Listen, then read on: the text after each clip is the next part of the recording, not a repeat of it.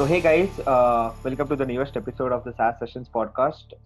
And today I have an amazing guest. I have the big man with me on the show. He's currently the VP of Growth at Jamber. So, if you guys don't know Jamber, it's a mug which is made for the hands. And if you guys seeing the video, it's the one he's holding up in his hands. He's also a core member of Underscore VC, which is an early stage venture capital firm in NYC, and he's advisor to multiple startups. Uh, in the past, he's been the director of engagement and analytics at growthhackers.com. And the introduction doesn't stop here. In addition to this, Anuj just recently launched a book called Growth Hacking for Dummies. So, hey Anuj, welcome to the podcast. Oh, it's awesome to be here, man. Yeah, great. So Anuj, is there anything I missed out on your introduction, or is there anything you want to add? I think that maybe the thing you did miss out was that, like maybe a lot of people who might land up listening to this podcast, I had no background in anything growth 5 years Yeah. ago. Yeah. I think if anything, that should be a point of hope for people who themselves, have never been in the field or don't know where to start. If I can do it, you can do it. Yeah.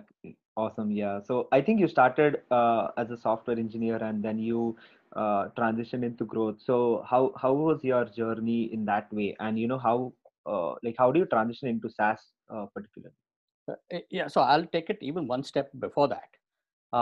In that my education is actually in science. Right? So I have 2 master's degrees in biochemistry and in Yeah. chemistry.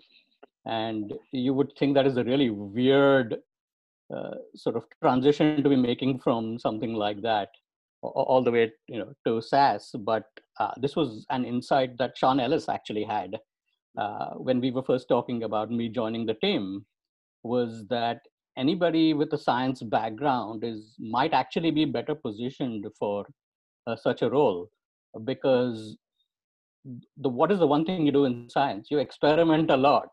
Yeah. And my first experiment doc at Growth Hackers was the same one we used, or you and I or everybody listening to this will have used in school. Right. Which is the same doc that had the aim and the hypothesis, the materials, the method, your observations and your results and your conclusions and next steps. So the process is exactly the same. It's just the context within which it's applied is slightly different. Right. Right. And so in many ways, all of us know the basic growth hacking process. It's just Right. we might have forgotten it, or it might have gotten buried under all of the jargon that now exists around the topic. Great. That's an interesting insight. So let's talk about the growth which is which is happening today, right? Because I know the world, as I said in the beginning, it's uncertain times for a lot of startups. So how do you think growth is functioning, like growth teams are functioning these uncertain times? Because even the teams which are not growth teams, different teams are for different teams, agility is the key. Like they have to move fast, they have to change everything fast, because when you started 2020 your strategy was different. 2 months into the year and everything has to change. Like whatever you have planned for the H1, you have to change everything. And I think speed is the thing here, and then you have to try new things out, see what works, and then move on. That is applicable to non-growth teams as well. So how do you think the growth team which is there, which is managing in these uncertain times? Yeah. So I think, a lot of, so if you think about when growth teams actually get instituted within companies, it's when the company has moved past product market fit, right? And so many people who become part of growth teams have never gone through that process of understanding how did this product even become a must have in the first place. Right. Right. And I think it's almost like growth teams need to put themselves in the shoes of, if I were a founder, what would I have to do to validate that my product is truly a must have? Right? Because that's the condition that exists today, is people are making very clear cut decisions based on value, and only the true must haves are surviving the cut. Right. Right. And so the process, I think, stays exactly the same of, if you were to validate a product, right, just from scratch, what would you, right? You'd go and validate it. What is the true nature of the problem? Right. You'd go and validate, is the way we are delivering or thinking of delivering the solution the right way to address the problem as it exists today? Right. Right. And then, constantly iterate with your customers to ensure that not only are you delivering value, you're delivering it as quickly as possible to Right. your customers. Right. Right. So I think it's almost like a rediscovery of that cycle. But Right. to the point you're making, like the situation is so fluid, like 1 week, CPMs will be down and 1 week they'll be up, and there's Yeah. just flux. So Yeah. what that is telling us is that this cycle of constantly understanding the nature of what makes you a must have Mhm. also needs to be accelerated. So Right. the amount of qualitative sort of feedback you need to be getting, the frequency of that, if that was normally for you, I talk to my customers every 2 weeks or every 4 weeks, or or every quarter, whatever that frequency was, you need to like really compress that frequency down and make it a weekly thing. Because not only are you trying to understand, hey, do my current customers still want me the way I am today, Mhm. but you're also trying to understand all the people who could become my customers. How do they want me or my product in Right. today's scenario? Right. Right. So it's as much a retention problem as As it is an acquisition acquisition. problem.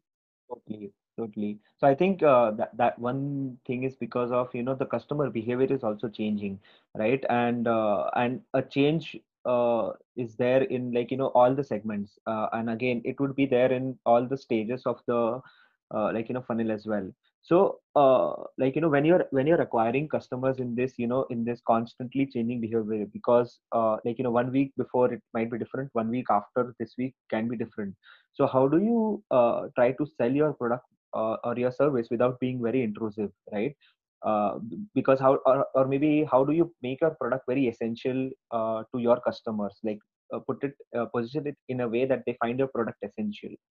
Uh, Totally. And I think you've hit the nail on the head, right? Is that uh, the only things that are considered intrusive are things that by definition are non-essential to you, right? So what that means is sort of trying to step back and get a really macro sense of, no matter what kind of product you offer today, like what is not changing or what is going to remain constant, right?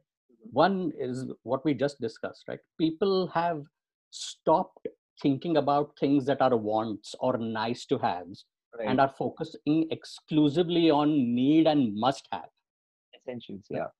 Right. So I think that is step number one, is to figure out how do you become a must have in this particular scenario, right? What can you Right. emphasize about your product's use case in the context of a specific customer segment that is more of a must have? Right. So that's one. Uh, the second, as a function of people only wanting things they need, people are way more price conscious than they've ever been, right? So, while otherwise they might be okay with, okay, I'll spend $5 more here or $10 more there, that's all gone. And generally, again, price consciousness only exists when people do not truly appreciate the value to them, Right. right? And Mhm. so you've got to, and keep in mind the broader context, also of things like, it's not only just about the companies you might be selling to, but there are ultimately people, right? And people Right. themselves have either been furloughed, they've lost their jobs, whatever that may be, Mhm. right? So it may not be a situation where you need to extract money right now. If you are in that sort of a position, it may be one of those buy now pay later sort of scenarios, or it may be a function of you getting an even better understanding of what is this new universe I operate within? Like, I know that in Right. normal circumstances, for example, my customer may be A, B, and C. But in Right. this new scenario, my customer could also include D, E, and F, Right. right? And because that is the lens through which your potential customer is looking at you and sort of comparing you, in a universe, not in a vacuum, right? So I think you've got to sort of re-establish what is your comparative value in this new universe, and can you find a way to bring yourself to the top of that value so that this entire question of price isn't as big of a consideration, because by definition you are more of a must have than everybody else, Right. Totally. Yeah. right? And I think the third sort of thing, right, is people have sort of gone into this almost sort of hounding mindset, right, or hoarding mindset. And this is, I think, no more apparent than, at least in the US, right? There are all these toilet paper shortages and people are stocking up on water and all sorts of stuff, Yeah. right? And I think that is just uh, a sort of, an example of, the way people are thinking, right? Is Panic that buying kind of thing. Yeah. right? And so, is there a way to sort of position yourself, similarly, that, hey, that not only are we a must have, that if you don't use us now, you will not be better prepared for what's coming down the line for you, which Right. again requires a much better understanding of your customer's mindset, which I think goes back to that point I was talking about. The frequency with which you start to get feedback from your market, that cycle needs to accelerate dramatically. Right.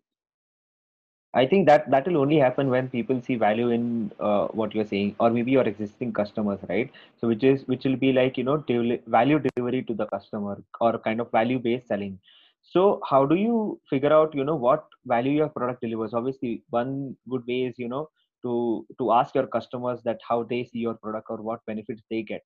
But what are some of the other ways that you can do that, or what are some of the questions that you can ask your customers, like in terms of figuring out the value part? Yeah. So my favorite question to ask customers is, why are you using us? Right? And especially in a time like this, when you already have limitations on your own buying capabilities, purchasing capabilities, Right. you know, all of that. Why are you continuing to use us? Like, Hmm. because if you can understand more about that, you can use that information to attract more people who have those same sort of either problems or think about your solution in a particular way, right? And Right. so I think this goes back to the importance of understanding the language people use to Right. understand, how they articulate the value of your product. And by asking, why do you keep using us, I think it's inevitable you will find use cases that you never thought of. Yeah. The second thing I like to do is, once people tell me why, I like to dig a little deeper and ask the sort of so what question. Right. Right? Because a lot of the times the why, can end up being superficial, right? Or it may point to an immediate benefit versus the true benefit that it's really giving them, right? So, for example, you know, they might say something like, "Oh, I'm using it because it makes tasks, whatever, 20 minutes quicker than it would otherwise," which is great as an immediate benefit. But the down the line benefit might be, I have the peace of mind that these tasks are taken care of. Right. Yeah. Right. And I think it's important to get to that core, because what should ultimately happen is this true core benefit is what should roll up to what you measure as your North Star metric. Because Right. your North Star metric really should be a reflection of the true value you provide to your customers. Right. And Totally. and if you're and if they're saying something new that isn't gelling with the way you're measuring value delivered, then I think that's an opportunity for you to rejig your hypothesis for what value you truly provide, right? And double down now on this, uh, sort of new way you've discovered of explaining the value you deliver, which you can then use to attract more people who are already telling you in tough times, I find you a must have. Right, right. So, yeah, totally. So I think the answers will definitely come from the customers in terms of how you determine the value of your product. And obviously, the product owner can't really decide the value of the product. It's always the customers. So I saw a lot of companies, like a lot of SaaS companies specifically, coming up with new kind of new use cases, as we just talked about, right?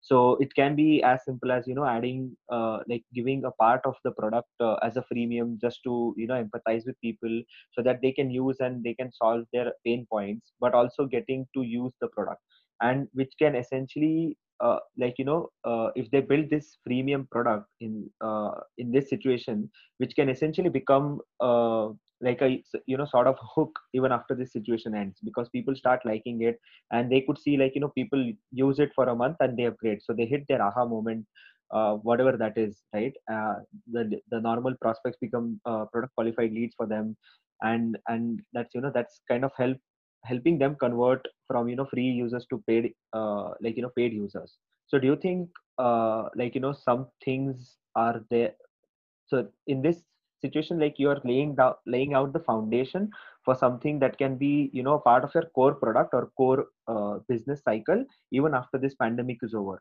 So do you think like some things are here for these changes are here to stay even after the pandemic is over? Uh, Likely. So, I'm glad you brought up this example that you did. In fact, there's a company here in Boston called Remote HQ, who, as the name suggests, creates remote working software. So they're like really ideally positioned Yeah. uh, for this time. But even what they did was they made a blanket statement. You know what? This is a tough time. We're just going to make our software free for 3 months for anybody who wants to use it. Yeah. Mm-hmm. Right? Which is, they're clearly going to give up a lot of revenue to do that. But what they're going to gain are, I think, two or three things which they would not be able to get otherwise.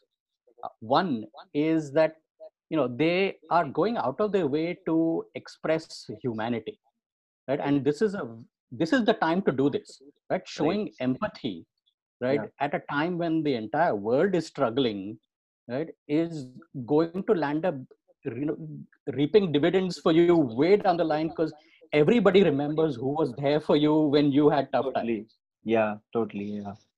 right?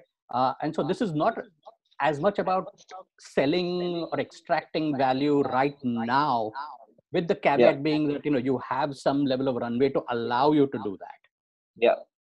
Right. But if you can do it, uh, and by allowing this just broad-based expansive usage, you are, to your point, allowing people to develop the habit for your product, Yeah. because now Yeah. there's no strings attached, right? Right. And once, if you allow for that, you now also have the avenues open for learning from the quantitative data that you get, but how are all of these people using it?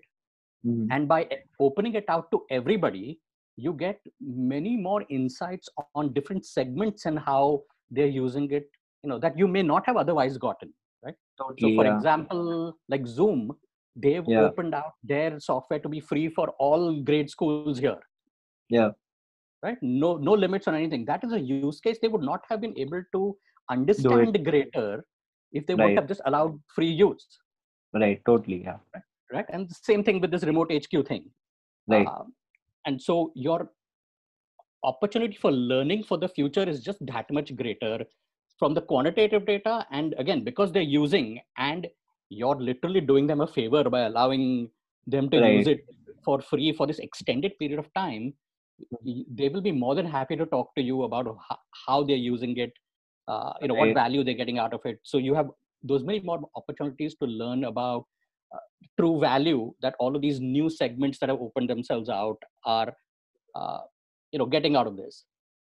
And the third, I think, big benefit this has is that, given that everybody is looking for, at some level, a level of connection here, right? I mean, uh, like for example, I'm doing these weekly or daily coffee calls with people when I get random people showing up, no agenda, but in some cases you have people very specific, office hours. Hey, I'm a VC. I'm Right. going to help you refine your pitch deck, whatever the case may be. What this is the foundation for is a lot of community building. Right. And they say in growth that there is no silver bullet, Mhm. right? Yeah. But I think sort of community building is the one thing that maybe comes close to being that silver bullet, because at the end of the day, your competitors can copy every feature, every discount, every offer that you can Right. come up with, right? Right. What they cannot copy is the level of passion people have for your offering and the level of loyalty that you develop for your offering, Totally. Yeah. right? And so, yes, there is the short term play, by doing some of these things, but I think the greater advantage is the long term benefit and foundation you're building for Right. down the line. Right. So two things, after this, I want to discuss. So, one is obviously the habit creation thing that we talked about, right? So I think it's a great point.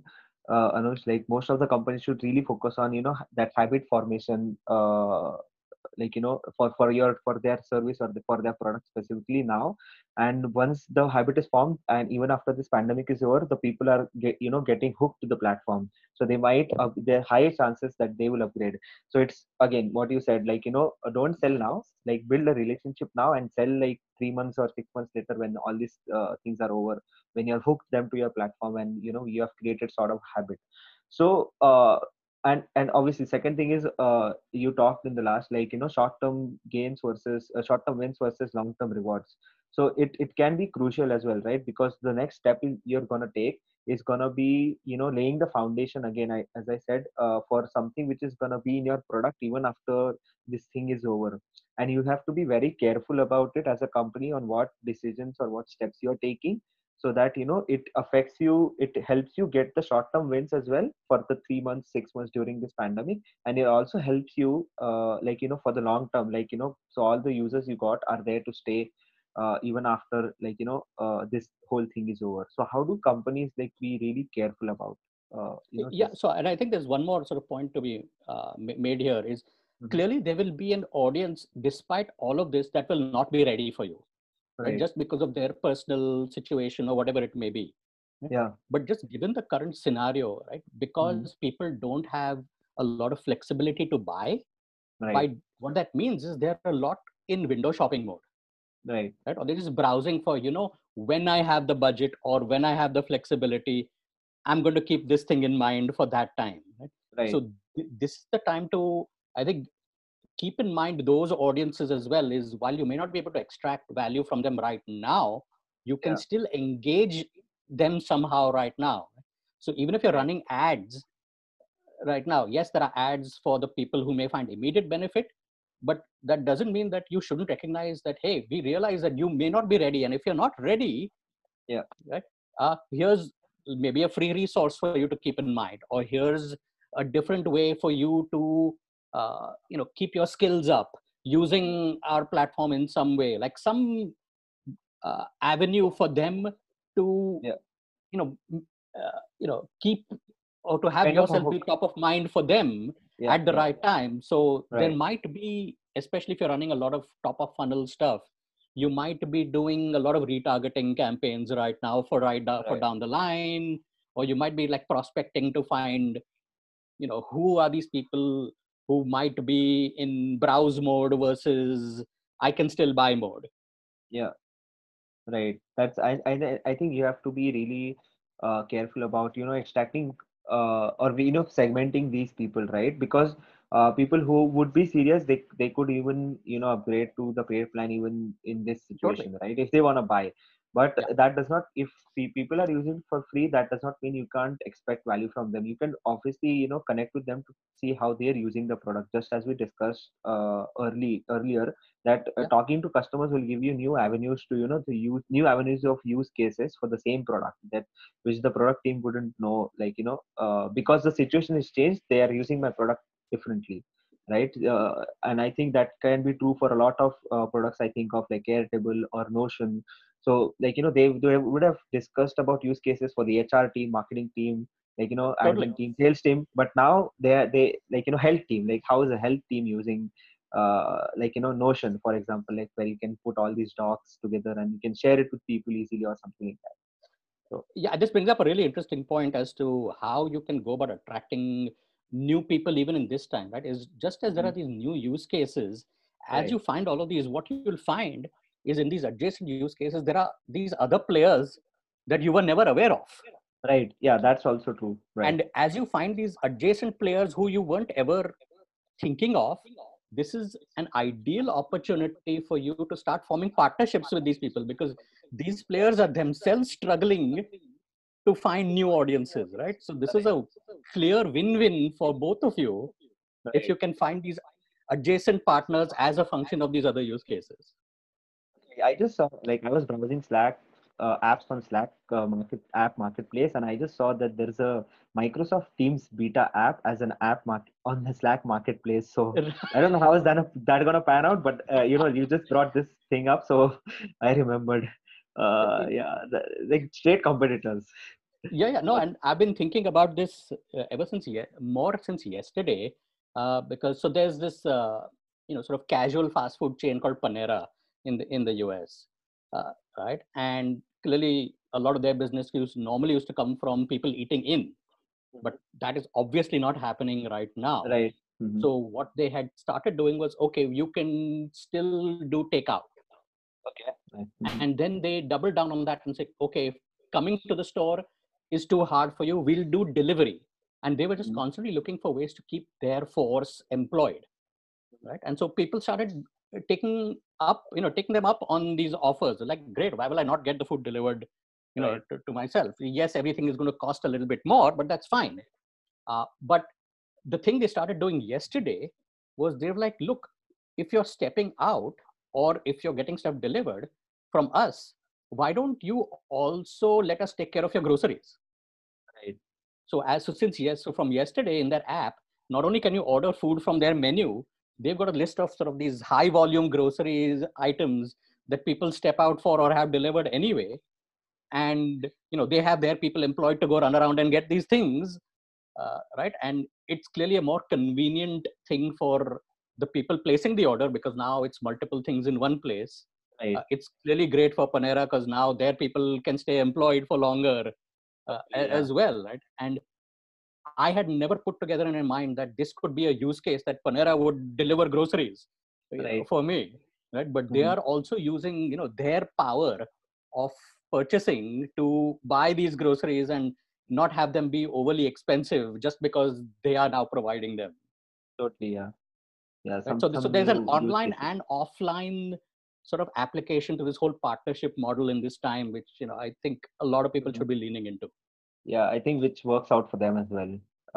In terms of getting new customers now, and keeping them on after this thing is over. That's really. So I think, yeah, we have reached the course of the show. I have a few lightning questions, or rapid Sure. fire questions. Three.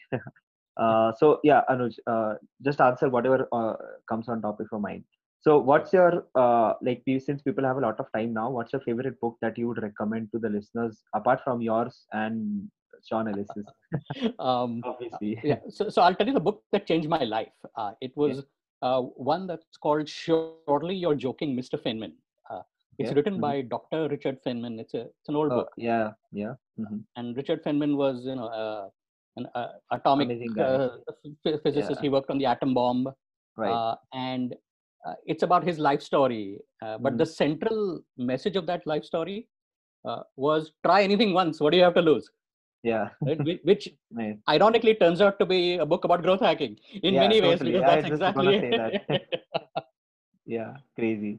So yeah, so next, so what keeps you going? Like, what's the constant motivation for you? I, I think I'm motivated by trying to find more things I really like doing, Okay, nice. which again Mhm. is just all about experimenting, because every day I find more and more things I don't like. But that hunt for finding things that will bring me more joy in my life Mhm. is really interesting, and that I could be anything from, doing shows like this. It's clearly a Right. lot of fun. Yeah. It could be working at certain kinds of companies. It's you know anything, but it's more. I'm a process guy at heart, so Mhm. it's more about the process of trying to find things that bring more joy to me, uh, and which then allows me to almost, in a way, blur my work and my personal life in any ways, because it's just, life becomes one big experiment, in Got a it. way. And I think that's I think it's its own sustainable positive feedback loop that keeps me going. Awesome, awesome. I think I share the same kind of feeling, yeah, in terms of trying out new things and yeah. So and the last one, like if the current you could call the 25-year-old you, what would you say? Oh boy. um i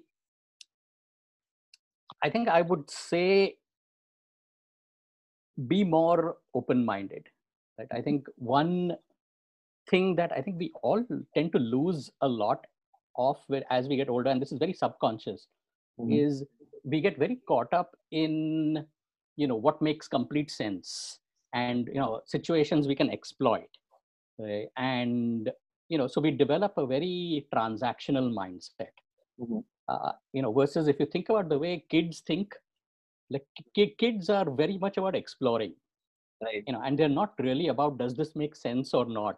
It's Yeah. about sort of enjoying the moment, right? This is why kids put things in their mouths all the time, is because they're just Right. trying to experience life. Yeah. uh, and and I think that ability to preserve that exploratory mindset, I think would have served me a lot better, uh, than those years I lost having very fixed ideas and notions about certain things, Right. thinking, of course, like every 25-year-old does, that everything there is to know. And uh, you know and because I think that would have opened myself out on a personal and professional level to a lot more joy in life, than whatever time I lost out on. So I think uh, retain the childlikeness and the kid's mindset as much as possible. Yeah, that's super interesting, Anuj. Yeah. So I think, yeah, thanks a lot for joining in, Anuj, and giving your time and coming on the show. I mean, great insights from you, and I think it's gonna be like people are gonna love it. Excellent, excellent. No, this was a lot of fun, man. Great. Yeah. So thanks a lot, guys, for tuning in, and stay safe, and we are all in this together. Cheers. Cheers.